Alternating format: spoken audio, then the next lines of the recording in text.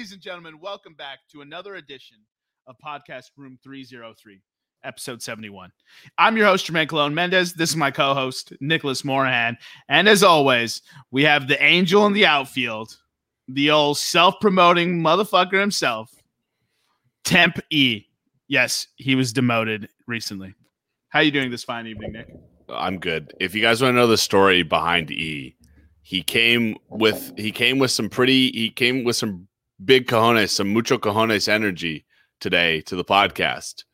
Seemingly kicked open the door and said, "You look at me, you look me in the eyes. I'm a producer now."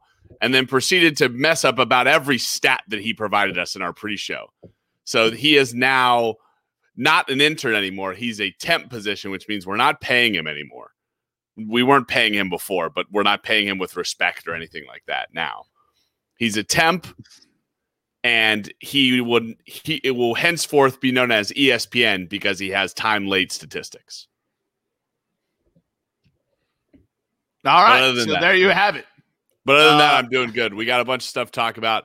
A couple of NBA notes. We'll go through the All-Star finalists for the MLB. We'll talk about the Stanley Cup Finals in the NHL. You should have listened to Jermaine and bet the Canadians and the Lightning. We'll talk about the last three MLB or not MLB NHL awards to come out, and then the big thing for the podcast today, we'll be talking about the Euros. The quarterfinals are set in Euro 2020, but actually really 2021. And we had our first big upset, but in the Euros, we will definitely cover that later. This episode's trivia question provided by Intern E after much vetting and sourcing to correct materials. And deleting. Is Euro related, obviously. So now that we are in the quarterfinals officially, as of this morning or this afternoon, we just set a record for most goals in a Euro Cup in 42 games with 7 games left. Of 123 goals, which is 2.80 goals per match. What was the previous record? Okay.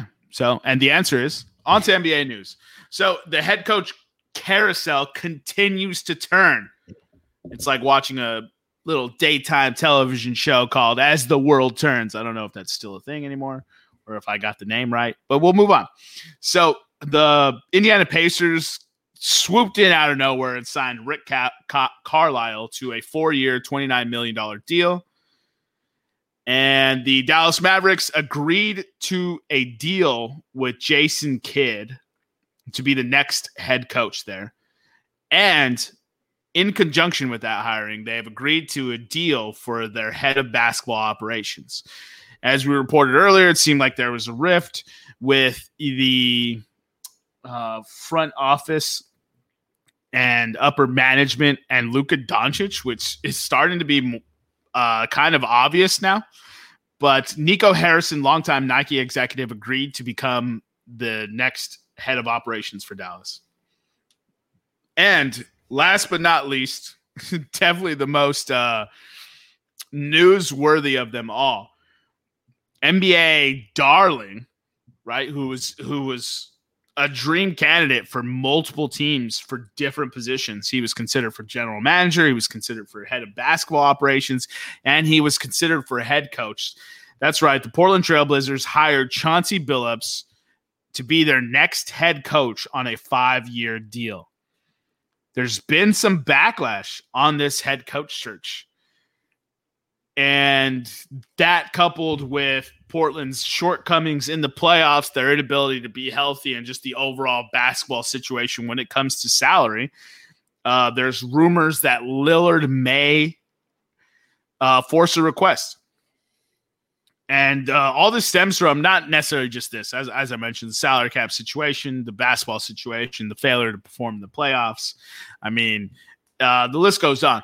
But Lillard openly endorsed Billups to be the next head coach, and it seems to me there's been some backlash on the internet and, you know, people in the NBA and the organization because, or not just not Portland organization, but in the NBA, due to Chauncey Billups' 1997 his sexual misconduct and harassment case. No criminal charges were filed. There was a civil case filed, and they settled out of court. But it seems to me that people in the NBA are upset that he received this job. I don't know. What are your Kobe Bryant? Oh. Oh, Kobe Bryant. way to call out the elephant in the room. So what are your thoughts on this part, on any of these head coaching hires, etc.? Well, so I mean Rick, as soon as the stuff that happened this offseason with Rick Carlisle, he was instantly the dream candidate or he was instantly the biggest free agent coaching candidate, if you can say so. He was the guy that everybody wanted to get this year, right? So good for the Pacers, right? They kind of need a guy like this. He was their coach before, right? Or he worked in some sort of capacity with the Pacers before. I don't think so. Good thing Really? we have a temp to look that up for us, though. Good thing. Jason Kidd, I mean, that's good for him. I wonder that this is just kind of the conspiracy part of my brain working. I wonder what Nico Harrison offers to the Dallas Mavericks in a non-basketball sense, if you get what I mean. I'm sure there's some sort of monetary Nico Harrison. gain. Yeah, there's monetary gain there for sure. Yeah, because you don't just hire Nike executives to be head of basketball operations. But then again, and the Chauncey Billups thing, like how soon we forget, man. If there's no charges and it gets settled out of court, then nothing happened, or he got away with it. Whatever. We rightfully memorialize Kobe Bryant and completely forget about his 2000 Denver court case in which he got accused of rape. Yeah. And it crushed his career for a while. Right? But now he was like, you're looking at like before he died, right? RIP, you were looking at teams bringing him in for like you said, the same thing. Head of basketball operations, GMs, or people in Hollywood looking to work with Kobe Bryant, and him getting all these shoe deals done and everything like that. So this is just another thing. And if it turns out to be true, we can't really decide that right now. All we can say is that Chauncey Billups probably made a mistake in 1997. According to E, she was raped by Billups, Ron Mercer, and Michael Irvin. Oh, I thought that was a joke. That's actually true. Oh, not the wide receiver. Oh, these are all basketball players. Yeah. Oh, okay. In Antoine Walker's home.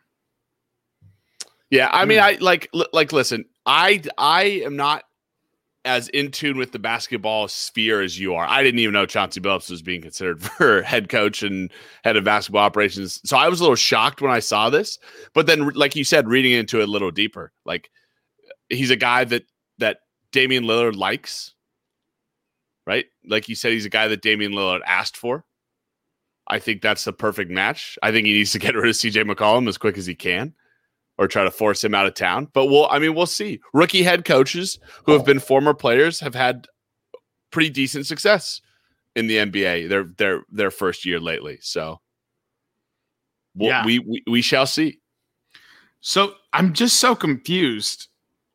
Like the case was filed, right?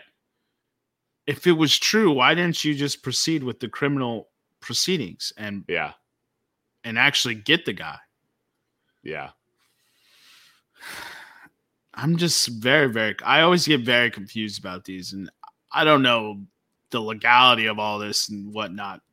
Obviously not a lawyer, but obviously like a sum of money was good enough to you.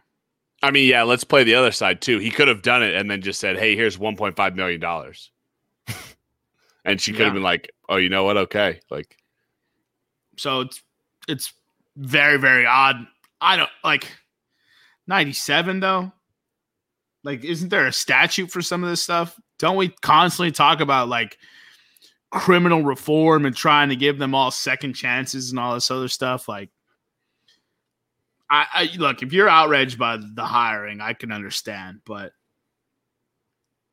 I don't know. It's 97. Kind of seems a little bit like grasping at straws for this. It is the flavor of the moment, though, for the culture that we're in right now.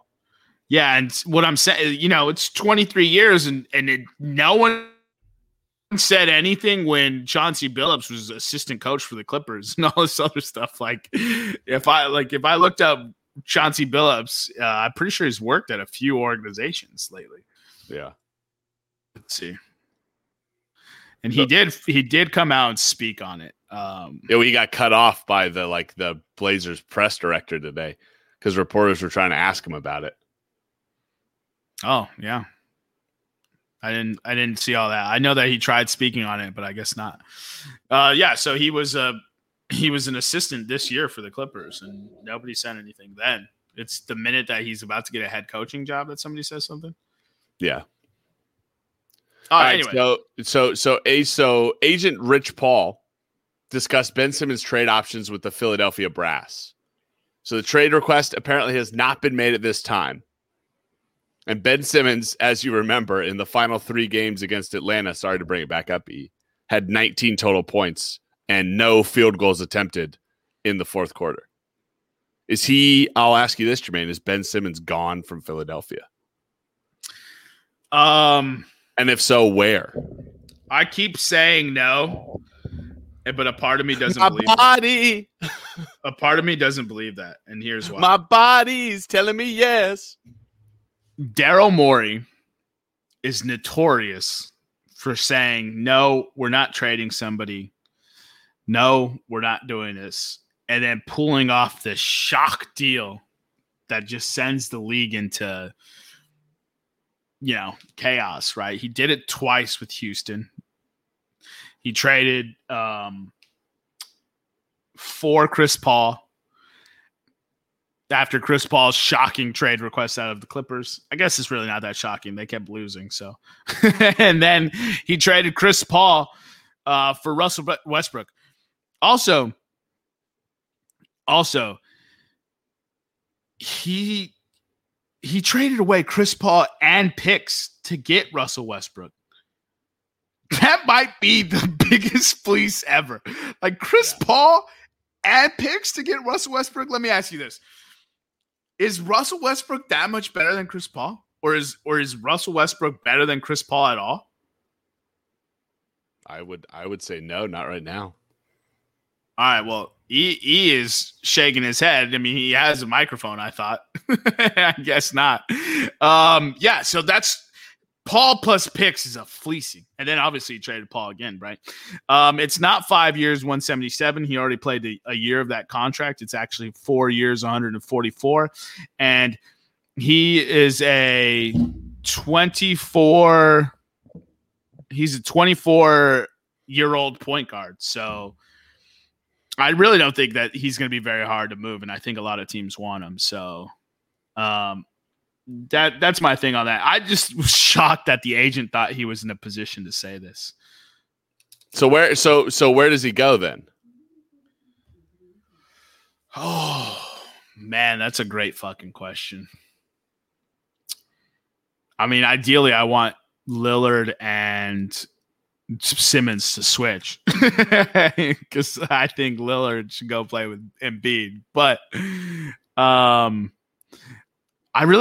don't have an idea of where he goes. There's a few interesting places that Ben Simmons could end up. I just don't see, it's not readily apparent. Daryl Morey is going to make something happen, but I don't know where he goes. One thing that fascinates me is the New Orleans Pelicans.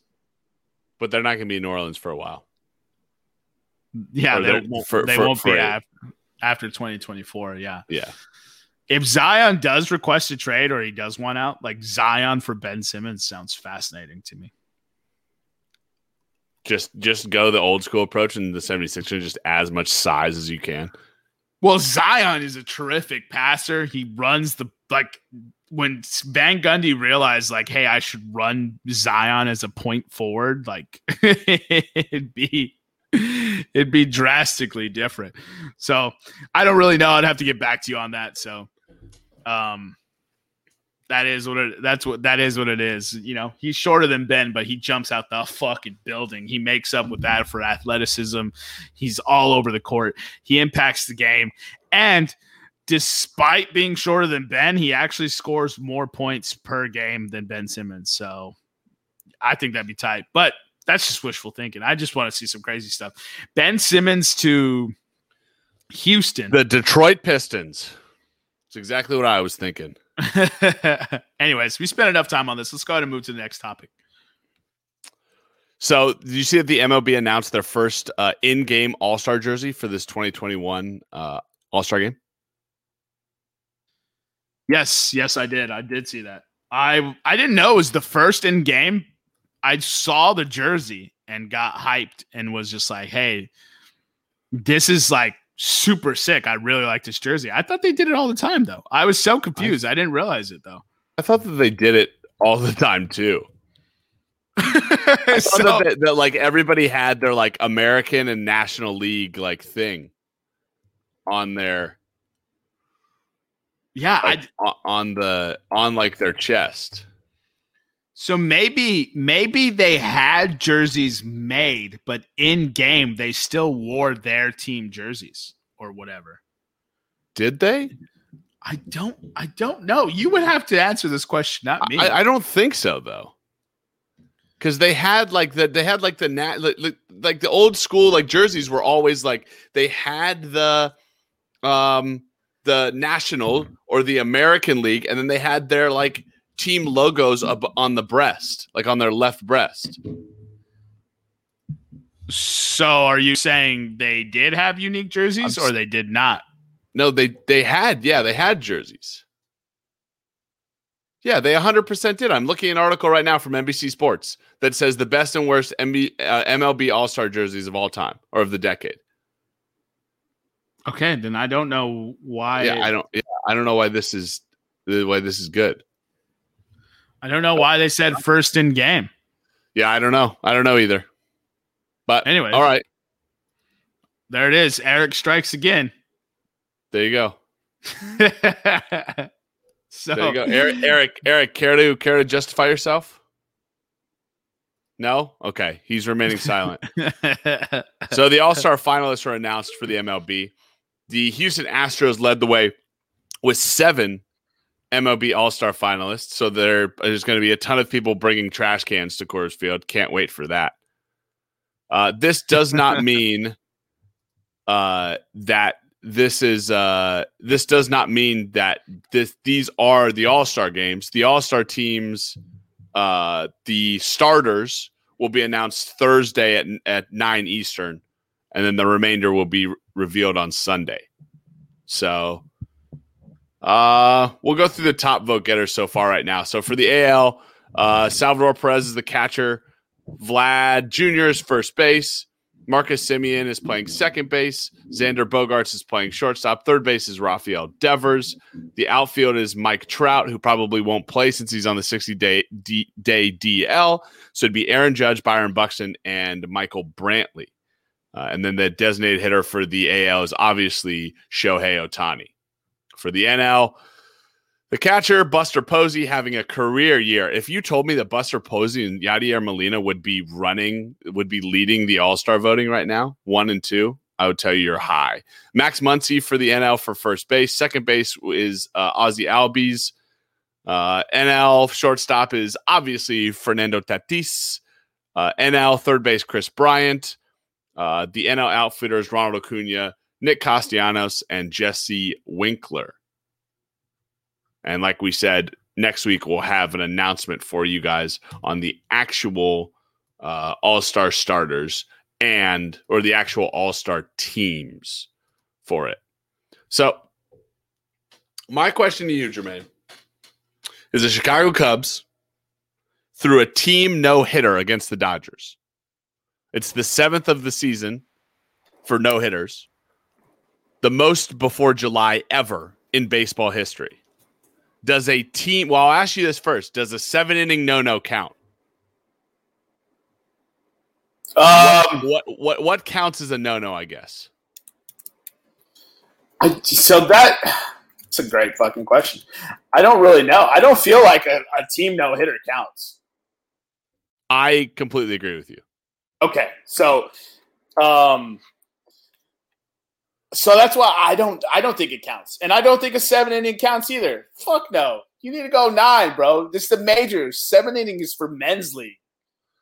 I believe that it is a tactical advantage to a team if you bring in another pitcher because it is a guy with a completely different release point, completely different mechanics, who they have not seen before, who may throw faster or slower than the next guy, or his curveball could break that much, or his slider goes this way, or he's a lefty versus a righty. It's way easier to throw a team no-no that it has a guy go through the lineup 4 times, or a guy has to go through the lineup 3 times at least to get a no-no. Yeah, 100%. That's what I thought. I read that and I was just like, that doesn't count as the 7th no-hitter. Or not in my book. Yeah. For sure. Well, let's move to obviously we'll announce the All-Stars, the All-Star teams next week. So let's move to the NHL. Hold on, I wanted to talk about something real quick. Oh, okay. Yasmani Grandal being a finalist. We're just gonna glance over that. Dude's hitting 177. Oh. You now lead to one of the biggest things that I hate about sports or about baseball is that the fans get to vote. This is fan voting. Oh, okay. That makes sense. Yasmani Grandal playing in Chicago means that he gets a lot of votes in the Chicago market. Yeah, I mean, that makes sense. Once you said that, I forgot about that. That's insane. 177? How are you voting that man? It's awful. Like, even as a fan, I would be upset at him. Yeah, that's terrible. So moving on to the NHL. So the NHL features 2 teams that Jermaine told you to pick, and if you didn't pick them, you're an idiot. So the Montreal Canadiens were the first team to punch their ticket to the Stanley Cup. They beat the Golden Knights, my Stanley Cup pick, 4-2 in the series, including a 3-2 game win in Game 6, a 3-2 Game 6 win in overtime. It's the second straight semifinal exit for the Vegas Golden Knights, and they will be playing the Tampa Bay Lightning. Tampa Bay won Game 7 over the Islanders 1-0 on the Islanders' first and only own goal of the playoffs to clinch the Stanley Cup spot. And they played Game 1 the other night with the Islanders winning Game 1 5-1. But don't fret, Montreal Canadiens fans. You have been in this situation before because you lost 4-1 to the Vegas Golden Knights in Game 1 of that series. Thoughts on the Stanley Cup, Jermaine? Yeah, I mean,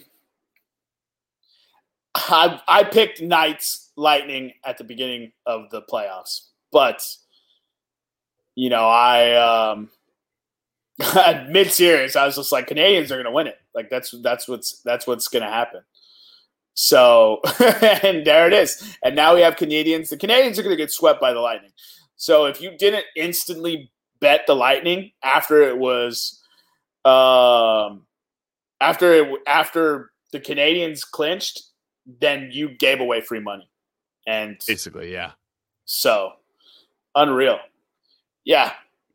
I will say in our Stanley Cup show, I said that the Tampa Bay Lightning can be very scary this year, and they were my pick to come out of the Eastern Conference.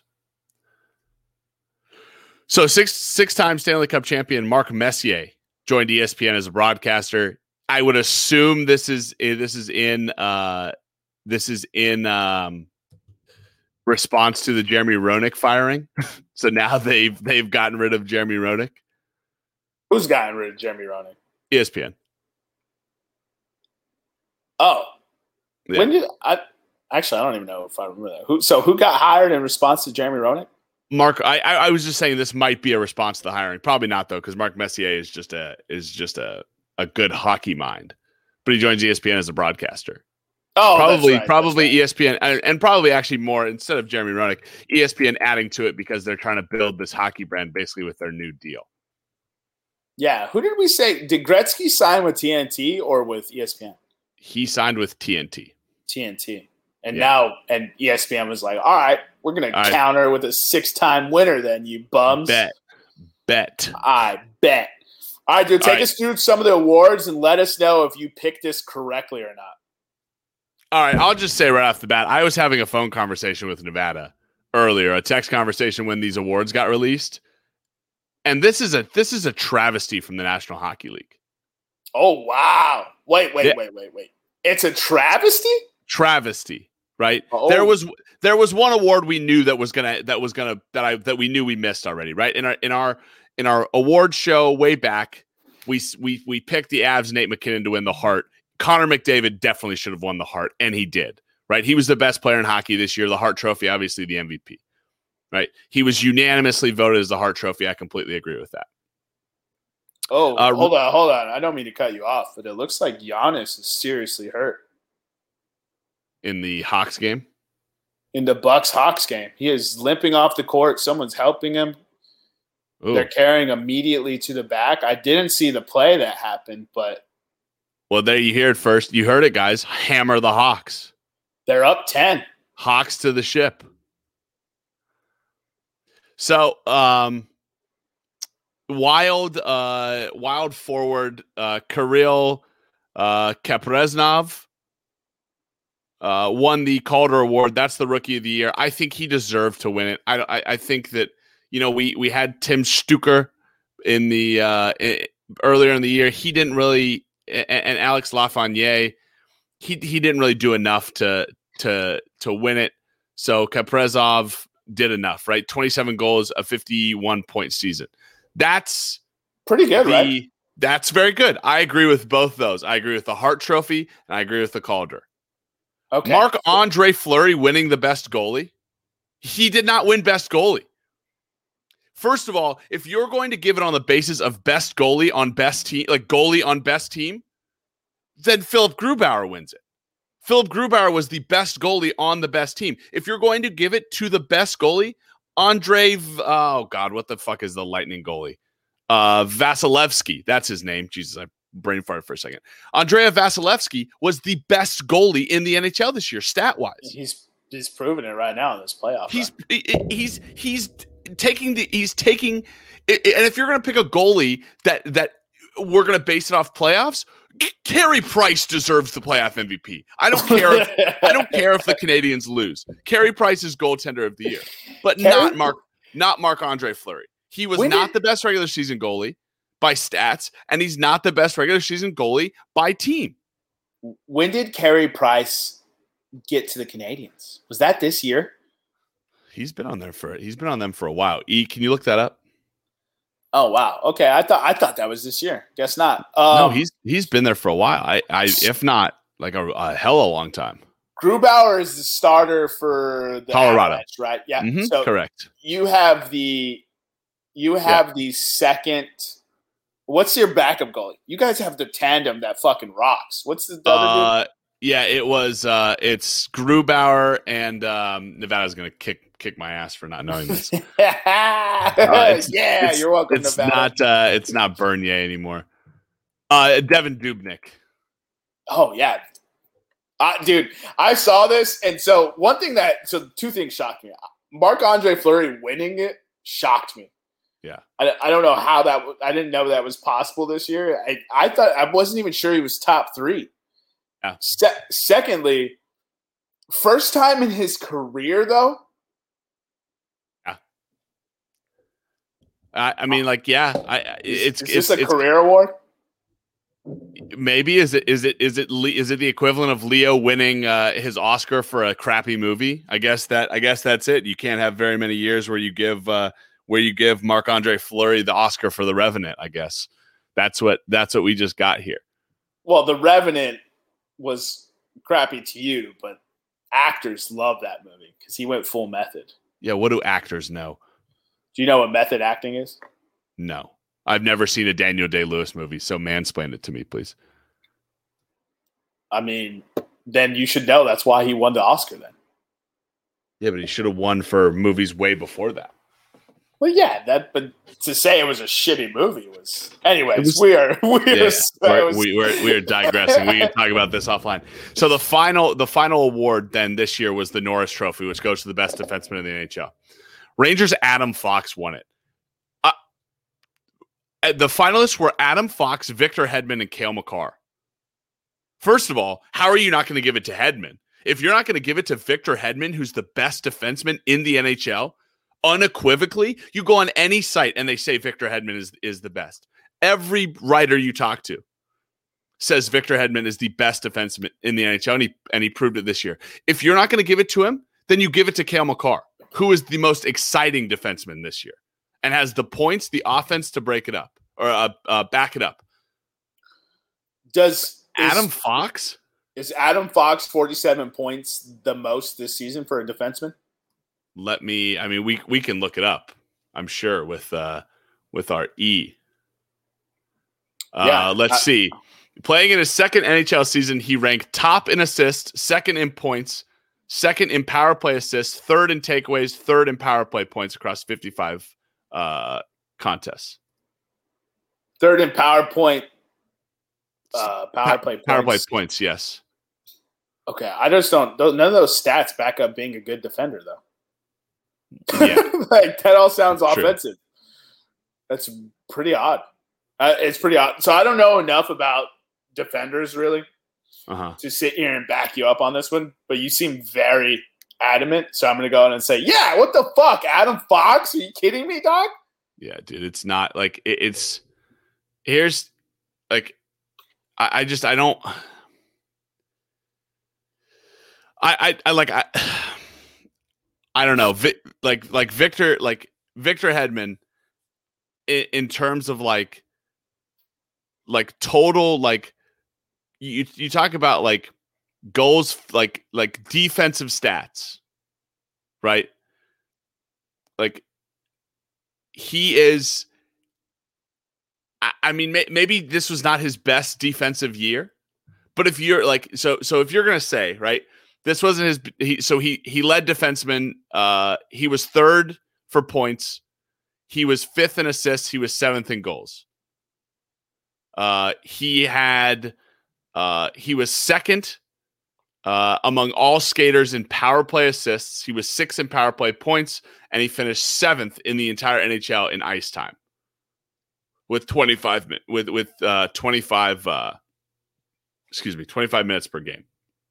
But if you're going to, if you're going to say that Victor Hedman is if you're going to say that Adam Fox is a better offensive defenseman than Victor Hedman, then Cale Makar was a better offensive defenseman than Fox. He missed 12 games. Cale Makar missed 12 games. And he had 44 points for defensemen. He had 1 point per game. It topped all defensemen in 2020 and 2021. How many games did Fox play? And Makar is Avalanche defenseman, right? Yeah. Dang. He had 3 less points than Fox, and he played 12 less games. 12 less games. Mm-hmm. Wow. Yeah. Wow. Wow. I like Fox, I'm always a fan of, and the NHL normally does a very good job of this. And I'm more having a passionate defense because 1, it's my team and I'm biased, and 2, I put money on Cale Makar. There it is, folks. Cale Makar, if you look at it from an independent point of view, Victor Hedman helped his team get where they're at. Cale Makar helped his team get where they're at. The Rangers had a positive point differential, right? Yeah, good for Adam Fox. but didn't make the playoffs because their defense stinks. Well, like, you're good at assisting and scoring goals. Good. How about you go play defense? Get your team into the playoffs. Whatever. Moving on. Something that I found pretty cool is that Lightning player Kucherov was the third player in NHL history to score 30-plus points in consecutive postseasons. Can you name who the other two players were, Jermaine? I'm going to go out on a limb here. Uh-huh. Say Gretzky. Uh-huh. That wasn't a big limb.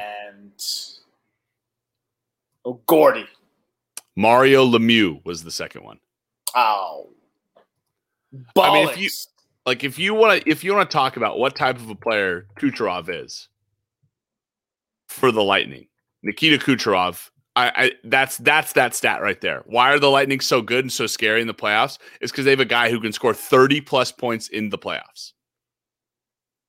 At points is assists and goals, correct? Yes. Apples, and what do you call goals?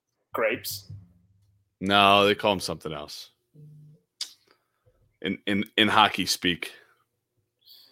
Apples and something else. You heard it here, folks. Apples and something else. Yep. Yep. I'm on my stuff today. Yeah. Kucherov. That is 30 points. And they still have like at least 3 more games. Yeah. What's the record for most points in a playoff run? Okay. You keep stalling. I will look it up. I'm actually shocked that Wayne Gretzky in the 1984-85 season, he had 47 points. Oh my God. By the way, he played 18 games. He said Gretzky 47 points in the playoff run. If you want a comparison, Nikita Kucherov this year in 19 games has 30 points. Bro, 47. We just talked about a defenseman getting 47 points in 55 games and winning the best defenseman trophy. And Gretzky said, "Hold my beer" in 84-85. I'm going to show you how you do it. Yeah. Yep. Jesus, 47 points in 18 games. Oh my God. I'm floored, dude. I'm floored. That's like 2.5 points a game. Yeah, dude.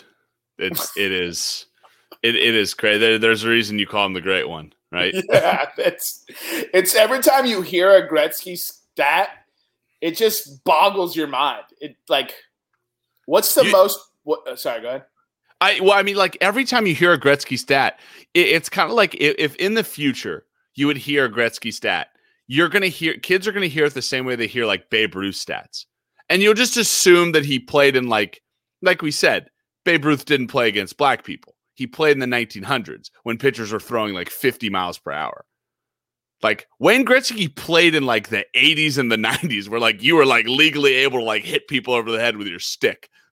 Like I'm pretty sure like hockey was not civilized in the 80s and 90s. They didn't have glass around the rink. You can just get thrown into the fans. They didn't have glass on their face to protect their face. You were considered less manly if you wore glass. And Gretzky actually kept his teeth. Yeah, which is amazing. Yeah, that's uncharacteristic. Because he had giant men on the fourth line that skated around and beat the living shit out of anyone that would threaten Gretzky. You know, I actually don't know anybody that Gretzky played with. That's a great question. I don't know either. We need a Gretzky documentary, dude. What's going on here? Maybe. Yeah, maybe we do need a Gretzky documentary. How many years did Gretzky play? Like 24? It was way more than that, right? He played 20 seasons. He played from 78 to 99. 78 to 99 sounds like more than 20. Oh, I guess not. Yeah. Wow. Yeah. I thought he played more than that. Mark Messier was teammates with Gretzky in the Rangers and Edmonton. Yep. I knew that. Why the fuck did I literally just said ESPN said hold my beer. Yeah. and hired Mark Messier after TNT got Gretzky. Mhm. I literally just said that. He played with Brett Hall in St. Louis, apparently. Or Yes. he played with Brett Hall, yeah, in St. Louis, yeah. So apparently he played with Glenn Anderson, Yari Curry. Yeah, Yari Curry. Yeah, Paul Coffey and Grant Fuhr. He also played with Luc Robitaille on the Kings. I'm trying to see. Yeah, Paul Coffey, Brian Leach. He played with in New York. Rob Blake. He played with in the Kings. Chris Pronger. He played with. Oh, that name I remember. He played with Mike Ritchie. You might know Mark Ritchie. Yeah. Few of these guys I don't know. I need to watch some NHL documentaries. Yeah. Yeah, I just realized like my NHL knowledge is like 2016 and recent. not 2016. Well, no, 2010. 2006 is when I got into hockey. I meant to say 2006. Yeah. 2006. Yeah, when the Blackhawks were good. Yeah, when they got good, when they had what we're going to reference and find them and cut them. All right, so now to the main topic, Euro 2020, and we led the podcast discussing the first big upset happened in the knockout stage. But before we get to that, Nick, let's discuss this new rule that you and I have been clamoring for. I don't know if we discussed this on air. We might have, but it's definitely off air. We have talked about this over and over and over again. That's right, ladies and gentlemen. UEFA has scrapped away goal tiebreakers from all club competitions starting next season. Starting this year, 2021 to 2022. Teams tied on away goals will play extra time and lose in penalties. Like the aforementioned biggest upset, France, the big favorite of the Euro 2020, being played in 2021, that is not a typo, took a big fat L to Switzerland. Yeah, so let's get into it. As Jermaine just mentioned, that France-Switzerland game took place yesterday, the 28th of June. We started out with Denmark drubbing Wales 4-0 in the first game, and like he said, we ended tonight, or I guess this afternoon, with Ukraine beating Sweden on a 121st minute goal in extra time to advance as the last quarterfinalist. Told you to bet Denmark. So I'll break it down for you. Belgium beat Portugal 1-0, a really great game that showed kind of Belgium's poise and moxie, but possession issues, and kind of if you can kind of rough Lukaku up a little bit, you can probably win a game against a better attacking team. Well, Italy he didn't have De Bruyne setting them up either. True. Italy had to go into extra time to beat Austria. However, they did score 2 goals in extra time. They won 2-1. Italy will play Belgium in the quarterfinals. Jermaine already mentioned France and Switzerland.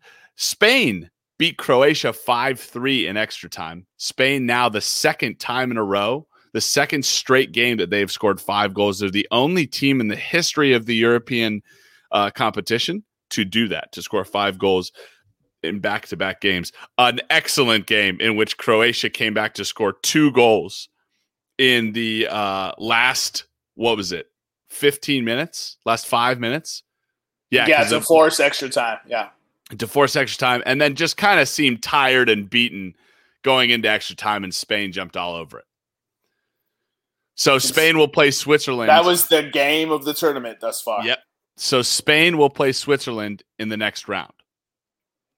And just to talk about that France-Switzerland game, Switzerland had the opposite. They seemed like when they went down 3-1 to France, I thought the game was over, and the Swiss came roaring back with a passion. So good for them. If you don't think the Swiss are playing with house money at this point, can you look up real quick what it is that the Swiss to win the tournament? Also, all right. France was awful for all but 20 minutes of that game. Swiss plus 2,600 for the Swiss. Oh, that is wild. There's no way they're winning it all. But France was awful. What about to make the final, E? Can you look up to make the final? Go, Jermaine. Sans 20 minutes of football where they were brilliant. They were the World Cup winning team we all knew they were. Paul Pogba was a magician with his passes. He has surpassed Toni Kroos as the best long ball passer I have ever seen. And Dude, it's that one ball that he hit one touch and like sent to the feet of fucking Mbappe was one of the greatest passes I've ever seen.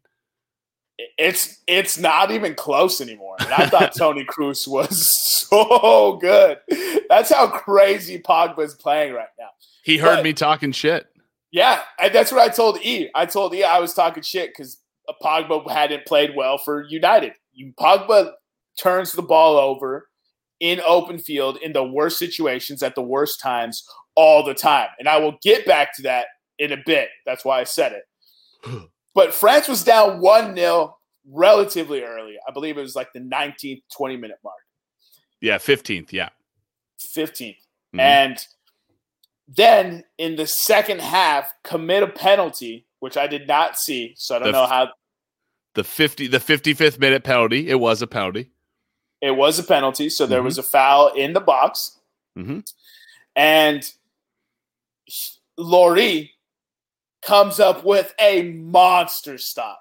It was a terrible penalty, but yes, still a good stop. It was a terribly taken penalty. I always like to look at goalkeeper stopping penalties. It's an impossible job. Again, Lloris, one of the best goalkeepers in the world, did great to stop it. It should have been hit with more. It should have been hit with more pace and into a corner somewhere.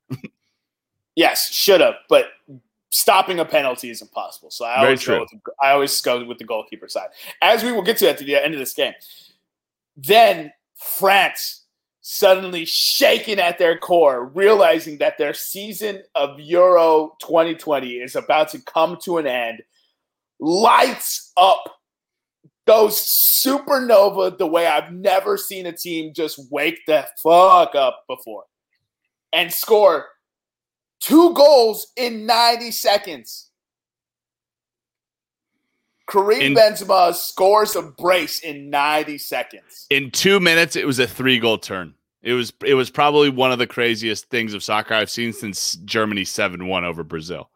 We were trying to conduct business as this nonsense was going on. Like, that's how ridiculous it was, to where business got sidelined and there was just text messages coming in left and right about how ridiculous a ball game we're watching right now. Then France seemingly wrestled control from Switzerland. Switzerland outclassed at every turn on the pitch, cannot keep the ball out of their own defensive half. And Pogba strikes a rocket in the 84th or 87th minute? 75th. 75th minute, strikes a rocket, top right, can't stop it. A massive shot. Great 3-1, shot, yeah. France relaxes. I mean, and at that point, I even said, well, all right. Like I thought about even putting a little bit of money on France, because like you see, like that was a test to like, and I think that the broadcast said it too. They said this is a true test of champions that Switzerland has given them. It's a true test to put them down early, to put them up against a penalty, and then them to come back and have that cheater Benzema score a brace. Paul Pogba play great the whole game, hit an awesome shot. 3-1. The defending World Cup champions and a team that is the favorites in the tournament. If you watch the live odds of this game, like that, one thing that I really liked about the way they did this game is they put the live odds to win it up every now and then. And they showed the live odds from when France was down 1-0, the penalty, and then when France tied, and then when France went up, and then when Pogba scored the goal. France was like a plus 200 favorite to win the whole thing. But then the clown show, the awful teeth-having fuck that is Didier Deschamps, decides to go completely off his rocker. what blew my mind is he sat down the whole game after that too. After he made some of the worst substitutions, he only had he only used 4 substitutions. You can use 5. And I think you get an extra one when in extra time. So he could have used 6 total. Yeah. So he opens the game with one of the most absurd formations I've ever seen that seemed to confuse the French players despite their talent. He hit me with a 3-4-1-2 to open the game. That is some football manager shenanigans if you're trying to get all your good midfielders on the field at the same time. It doesn't even make sense, though. It doesn't. It makes 0 sense. He plays 3 center backs, and then I was mansplained that we have 2 wing backs, and I guess it was like 5 defenders. It was technically presented on the broadcast as a 3-4-3. Yeah, it's terrible. It was a 3-4-1-2. I looked at the shape, didn't make any sense. We couldn't get anything going in the first half because of that shape.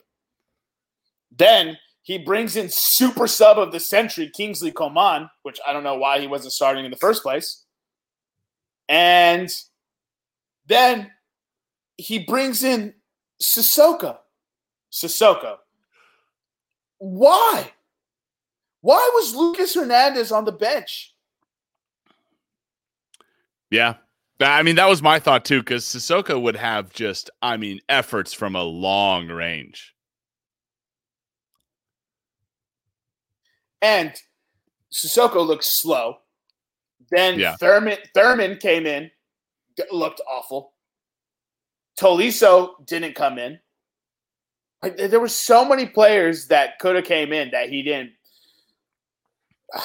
Anyways, I'm done. I'm done burying that. That's my main takeaway. They were the worst team on the pitch that day and deserved to lose. That's what happens. So moving to the other games. So like we talked about already, Ukraine with a 121st minute goal beat Sweden 2-1. 2-1, ruining my parlay. How good was that goal? I didn't see it. I didn't see it either. All right. He's shaking his head, yes. He is giving the Obama face, so it was good. In London, if you didn't hammer the English side, you're wrong. A game in London. They hadn't beat Germany since 1966 in an international tournament. They beat them 2-0 in a game in which the first half, it was pretty much the worst half of it's what did somebody at ESPN tweeted that it's like watching a bowl game between mid-majors the day after the college football semifinals. And I was like, wow, that's pretty good. And it sucks that you describe England and Germany like that, but it was really a pedestrian first half. And then I didn't get a chance to catch the second half. England scores 2 goals, one in the 75th minute, one in the 85th minute. Sterling had a beautiful run for the goal in the 75th, and Harry Kane scored in the 85th. Czech with a shock of the Netherlands. Beat the Netherlands 2-0. And like we mentioned before, to kick off the round of 16, Denmark beat Wales 4-0. So just to run through those quarterfinal matchups for you again. Belgium will play Italy in Munich, and Switzerland will play Spain in St. Petersburg. Those will both be on the 2nd of July. Ukraine will play England in Rome, and the Czech Republic will play Denmark in Baku on the 3rd of July, both of those games. We've kind of gone over a little bit, Jermaine. Tell me your prediction for the semifinalists, and does it change who you think is going to win the whole thing? Oh man, I'm still uncertain who I think is winning the whole thing. You know me, I love storylines. I factor a lot of my betting strategy into storylines. Hence why I've been yelling from mountaintops to bet Denmark, and people thought I was foolish. And now I can almost guarantee Denmark makes the semifinals and has a pretty great shot at making the finals. So with that being said, I've already given one of the 4 picks. I have Denmark versus England in the semifinals. Right? Of note, that game would be in London. So. I know. That's what I was going to say. That's what a lot of people are failing to realize with my love for England. The finals and the semifinals are in Wembley. Yeah. And I told you at the 2018 World Cup. What did I tell you? That England's going to win the 2022 World Cup. And here they are in 2021 on the world stage on the European Cup, and they're this close to snagging it, bro. I told you. And before I told him that, I correctly predicted France would win the World Cup. So I believe I got a knack to this. England, Denmark, semifinals, book it. And my co-host here chose an audacious final of Italy versus Spain. And we won't even see that matchup. I have Italy versus Switzerland. And everybody bagged me for it. Everybody bagged me for an Italy-Spain. Everybody bagged me for it. Well, I mean, Spain hasn't played anyone, so I don't want to hear it. They still might find themselves in the semifinals. Honestly, I think it's going to be Italy-Spain, but I really don't want to hear you be like, I said Italy-Spain, so I'm picking Switzerland purely out of malice in my heart. Screw you, buddy. So here's my thing. I'm loving a Belgian-Italy game. This is going to be a great game. It's going to show whichever team wins this game has the chance to or will go to the final from here. I agree with that. I think Italy wins because I think Italy's attacking prowess is better than the Belgian defense. And now that the Belgian midfield doesn't have De Bruyne, and there's a chance that Eden Hazard might be out. No, now? Not a chance. There's no chance he comes back. That's so what there you go. Courtois came out and said because he has an outrageous hamstring injury. Yeah. I think Switzerland is playing with house money right now. And like you said, Spain hasn't played anyone. And they certainly haven't played anyone with now the absolute train that's riding behind them of momentum in Switzerland. I think England, here's the thing. If I can see in this Ukraine game, which is basically going to be a warm-up for the final, I think, England needs to stop playing as if defense is their best asset. Stop sitting back and defending and trying to hit people through a build-up from defense to midfield to attack. You have some of the best attackers in the world. Let them free. His name is Gareth Southgate, correct? Yes, Gareth Southgate. I used to think he was a really good coach. When I watched the 2016 World Cup, I thought he was pretty good. Manager. But his obsession with playing a back three and then sitting back on defense makes no sense to me. If you're going to play a back three, you play that to attack. Am I wrong here? You don't sit back. They've done really well, right? They have allowed no goals this tournament. Yeah, but they've also only scored 4. But they've only scored 4. And only one of those has been in the first half. Yes, they have flaws, but the board is set, bro. The talent is there. The confidence is booming. Like, that's the thing that people don't factor into. It's the confidence is there. 1966, you haven't beat Germany in a major European competition.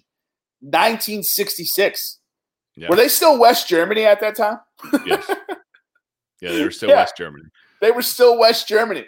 Like, that's how long ago it was.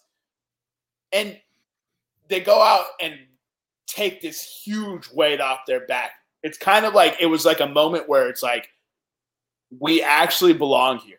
Mm-hmm. Right? And so often you see that momentum builds and it snowballs, and now they have confidence. Can you tell me how many goals Harry Kane has in major European competition, like the Euros and World Cup? I'm sure he has some at World Cup, but I know that he's underperformed on that level. Which he only has 3 shots on target so far, 2 shots on target this tournament. Well, that's not good at all. But I mean, the real. So he has 1 Euro goal, which was this goal that he just scored against Germany. Yeah. I was sure I saw that, but I just wanted to double check. And he has 6 in the World Cup. So, I mean, I guess he's done pretty well there. I think this is Italy's cup to lose, though. It has to be, right? Yeah. Belgium's injury issues puts them in question. Belgium was who I thought would make the final against France, but that couldn't happen because they were on the same side of the bracket. Because, God, that draw was so lopsided to one side. So we talk about Group F. Every single group put a quarterfinal team in there, except for Group F. Portugal, Germany, Hungary, and France. That's the group of death, bro. They were tired. They were tired, bro. They smoked each other in the group. Here's what I'm nervous about.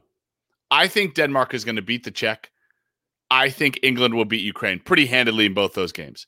Denmark scores early and Denmark scores often. And they have fast. Well, no, I'm saying against England. England likes to sit back and play defense. We haven't seen England go down with an early goal, and we haven't seen England be able to score early goals. England hasn't been tested when they've scored when they've been scored on. Who's England's goalkeeper? Joe Hart? No. I think it's Dean Henderson, right? No. Oh, Pickford. Yeah, Jordan Pickford. That's right. It is Jordan Pickford. He's good. He's good, but we haven't seen England be able. We haven't seen England play when they've been down.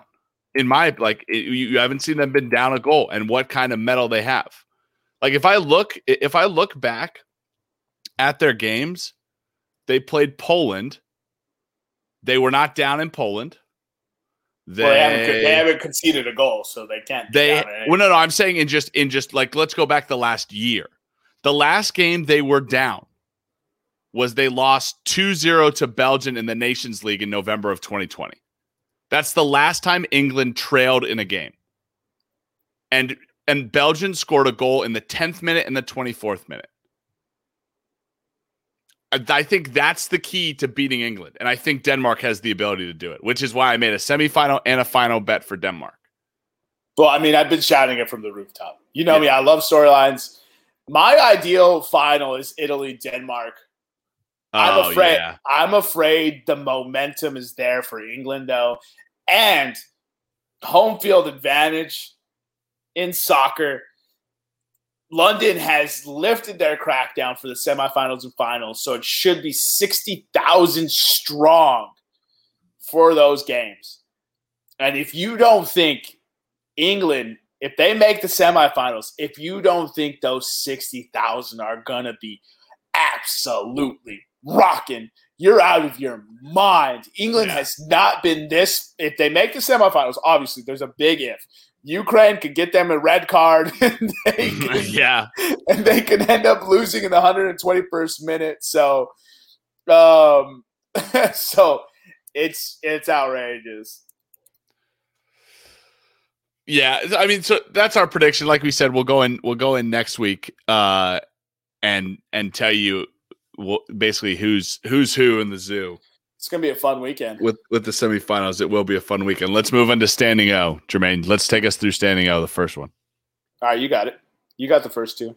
So Phillies got them all. Go ahead.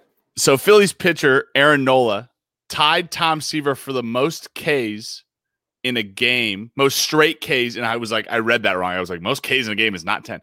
Aaron Nola, Philadelphia's pitcher, tied New York Mets legend Tom Seaver with the most straight Ks in a game with 10.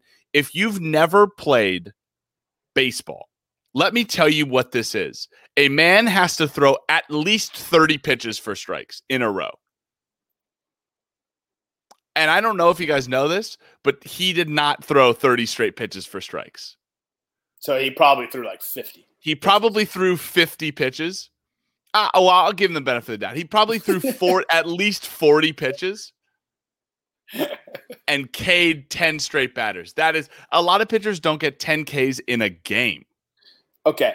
You know me. I like to contextualize Ks for the layman folk. Uh-huh. And that didn't just, He K'd 3.1 innings of batters consecutively.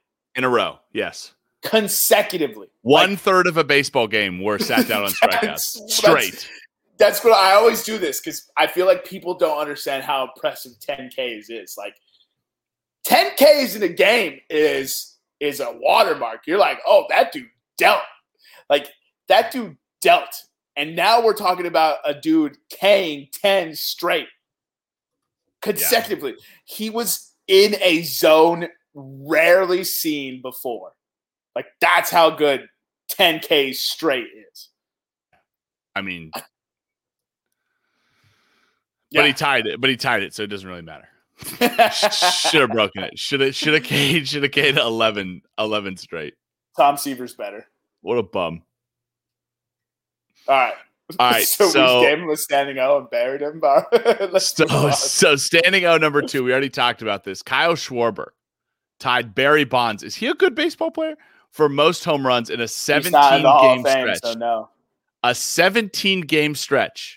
My man Kyle Schwarber hit 15 home runs. To contextualize that for you, the layman folk. A guy gets 3 at-bats a game. Kyle Schwarber is using one of those at-bats to hit a home run. At least 325 feet in most ballparks. How many feet do those home runs equal in the 17 games? All right, let's see. I'm going to be a little bit nerdy here for a second. So we're going to go to what's the StatCast. We're going to go to StatCast. We're going to go to Kyle Schwarber home run distance. Distance. While Nick's looking this up for us, I'm going to go ahead and move on to the final standing O, which is also baseball related. That's right, ladies and gentlemen. Baseball season is about to begin. July 1st is almost upon us. This is how you know how crazy baseball was back in the day. A 70-year-old woman, Gwen Goldman, got to serve as the Yankees Batgirl on Monday, June 28th, 60 years after she was turned down because of her gender. Garbage. That's such a horseshit reason to not be able to pick up a bat. Like, what? But at least the Yankees fixed one of their many transgressions. I'm sure they have a bunch more. For sure. But they fixed one of their many transgressions. They allowed this woman to have that wonderful moment, and I'm sure she loved every second of it. The only thing is I bet you she wasn't picking up very much bats because the Yankees stink. Absolutely stink. Yeah, they're carrying their bats. They're carrying their bats back to the dugout for sure. They're probably the team that suffered the 10 straight Ks. All right. Well, let's okay. His average. Let's just say his average is 350. I can't find it on my special website. Times 15. He hit almost a mile of home runs. Kyle Schwarber in 17 days has hit a mile of home runs. That's such a fun stat, dude. Yeah.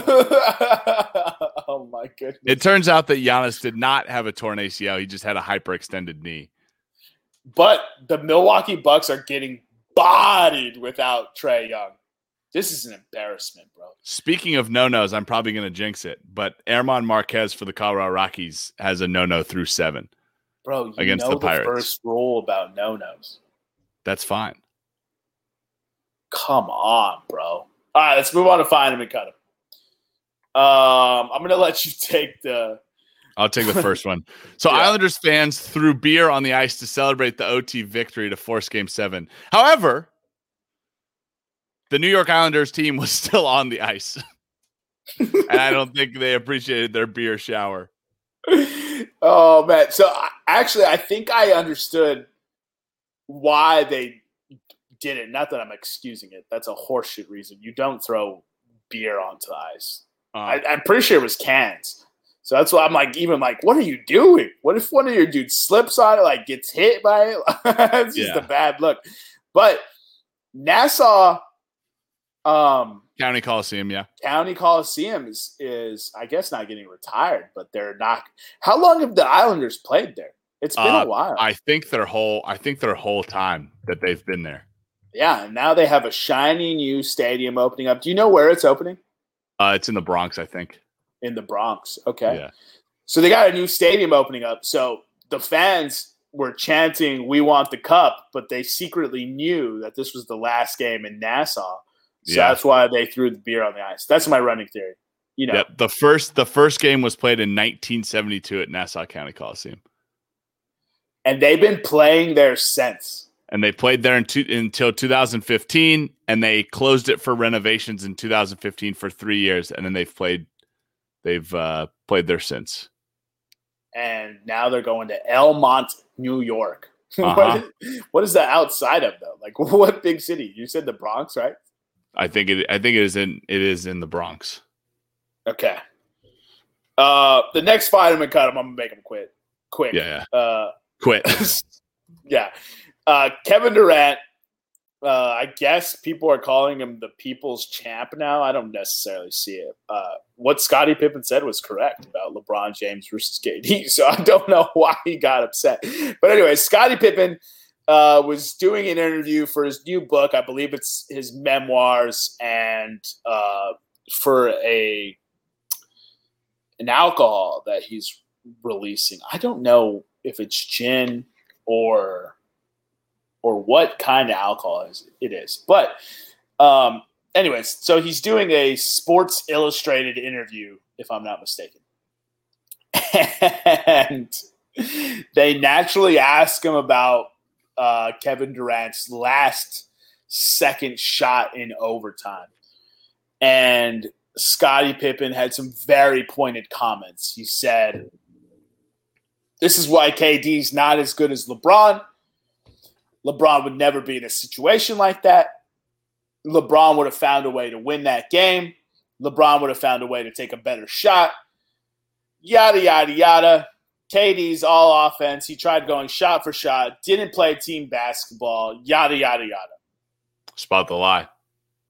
None of anything that Scottie Pippen said was incorrect. Considering the Nets that are worth a damn were sitting on the bench or had one leg to play on. Joe Harris completely forgot how to hit a three-point shot. And it was like Blake Griffin and Kevin Durant trying to will this 7-game series away. And so Kevin Durant claps back and he speaks on Scottie Pippen's less than stellar past, where he enjoyed his summer and waited till the season to get surgery and then rehab, and then him not wanting to come into a game to take a last-second shot. Which I didn't know about Scottie Pippen until the Bulls documentary. He's my favorite player. I knew that, but you knew that already. Yeah, but what I'm saying is, like, did Kevin Durant pull that right from like The Last Dance? I mean, because if so, you just watched that, and now you're burying a dude for something that you saw in the last. I don't know. I don't. So Kevin Durant's a hoop head, but the win doesn't go to Kevin Durant. There's a good chance that he saw it in The Last Dance, and that's why he used it. Yeah, I just don't understand why Kevin Durant had to clap back. He took 2 turnaround threes, one of them being a 2-point shot to win that game. That's like the most difficult shot in the game. Like, what no doubt. You doing? You missed 6 shots total in overtime. Get a better shot. You're 7'1". Nobody's preventing you from getting to your spot. I know you're tired. I know you played like 53 minutes in that game, which is insane. But my man, Scottie Pippen said nothing incorrect. He said nothing incorrect. Nobody's downplaying that you absolutely balled that game with your insane numbers. But when it mattered, you took 2 of the worst shots we've ever seen. And you hit one of them, which is the most audacious part. And if it weren't for KD wearing a size 16 shoe, the Nets would be trouncing the Hawks right now in the Eastern Conference Finals. But KD is notorious for wearing one shoe size bigger than his actual foot for comfort. And that cost him. And now he's upset at Scottie Pippen. Both men take L's as far as I'm concerned. Yeah. Scottie, you didn't have to say this. And then Scottie doubled down on his week of trying to make headlines so he could sell his memoirs and his alcohol. I don't know what it is. I keep saying that. But he called Phil Jackson a racist. Now, I didn't even click on it. I didn't look at it. I didn't even bother. I didn't give it the sense of time. Phil Jackson could be a racist for all I know. But, Scottie, baby, what is you doing? What is you doing? Welcome to Find Him and Cut Him. All right, you want to take the next one? The Chicago Blackhawks one, I'll let you take that one. So basically this is Jermaine's going to go into a bunch of organizational allegations. We got 4 of them. So last week we gave you guys all the people who got arrested as professional athletes. This week we're going to give you all the organizations that dropped the motherfucking ball.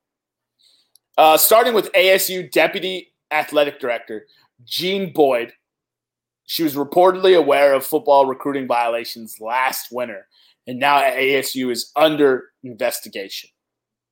The Chicago Blackhawks had a former video coordinator, Bradley Aldrich, was accused by 2 Blackhawks players of sexually assaulting them in 2010 before the Stanley Cup Finals. GM and president declined to take accusations to Chicago's sex crime unit. Aldrich was also accused and convicted of assaulting a high school hockey player in 2013 and is registered on the sex offenders list. Mark Bergevin, GM of the Canadiens, is claiming he had no knowledge of accusations. The Blackhawks announced in an internal memo Monday that Jenner and Block will conduct an independent review of the allegations that former video coach Bradley Aldrich sexually assaulted 2 players in 2010. I don't even know if I really want to talk about what he did in front of these people. Yeah, I mean, it was pretty malicious. I wouldn't. Yeah. So, I mean, if you're interested, you can go ahead and read about it. It's all there. Go ahead and Google it. USA Today has a story on it. Pittsburgh Sports has a story on it. The Score, Bleacher Nation, it's big news. it's going to lead to a couple people not having jobs anymore. Yeah. So the Blackhawks are going to get shellacked whenever the report does come in. Jenner and Block is an independent law firm that's going to come in and or consulting firm that's going to come in and do the reports. And Gary Bettman has already come out and said he is going to refrain comment and or judgments pending said investigation. It's not going to be good. Next, we have an ex-Syracuse player and staff members allege head coach Quentin Hillsman's inappropriate behavior led to a mass exodus. So he's a women's college basketball coach, if I'm not mistaken. Yeah, women's college basketball. 11 transfers were the result of this man's actions. Yikes. Again, you can read on that. And then, last but not least, coming out of college basketball, again, TCU's college basketball program is on a 3-year probation for role in college basketball's FBI case. Their assistant coach got hit with a 5-year sentence as well. The coach that brought this scandal onto the school. And that was in part of what everyone knew what was happening in college basketball, where they were paying for athletes. Like, it's not a secret. They did it. They do it in AAU. Why are you surprised they do it in college basketball?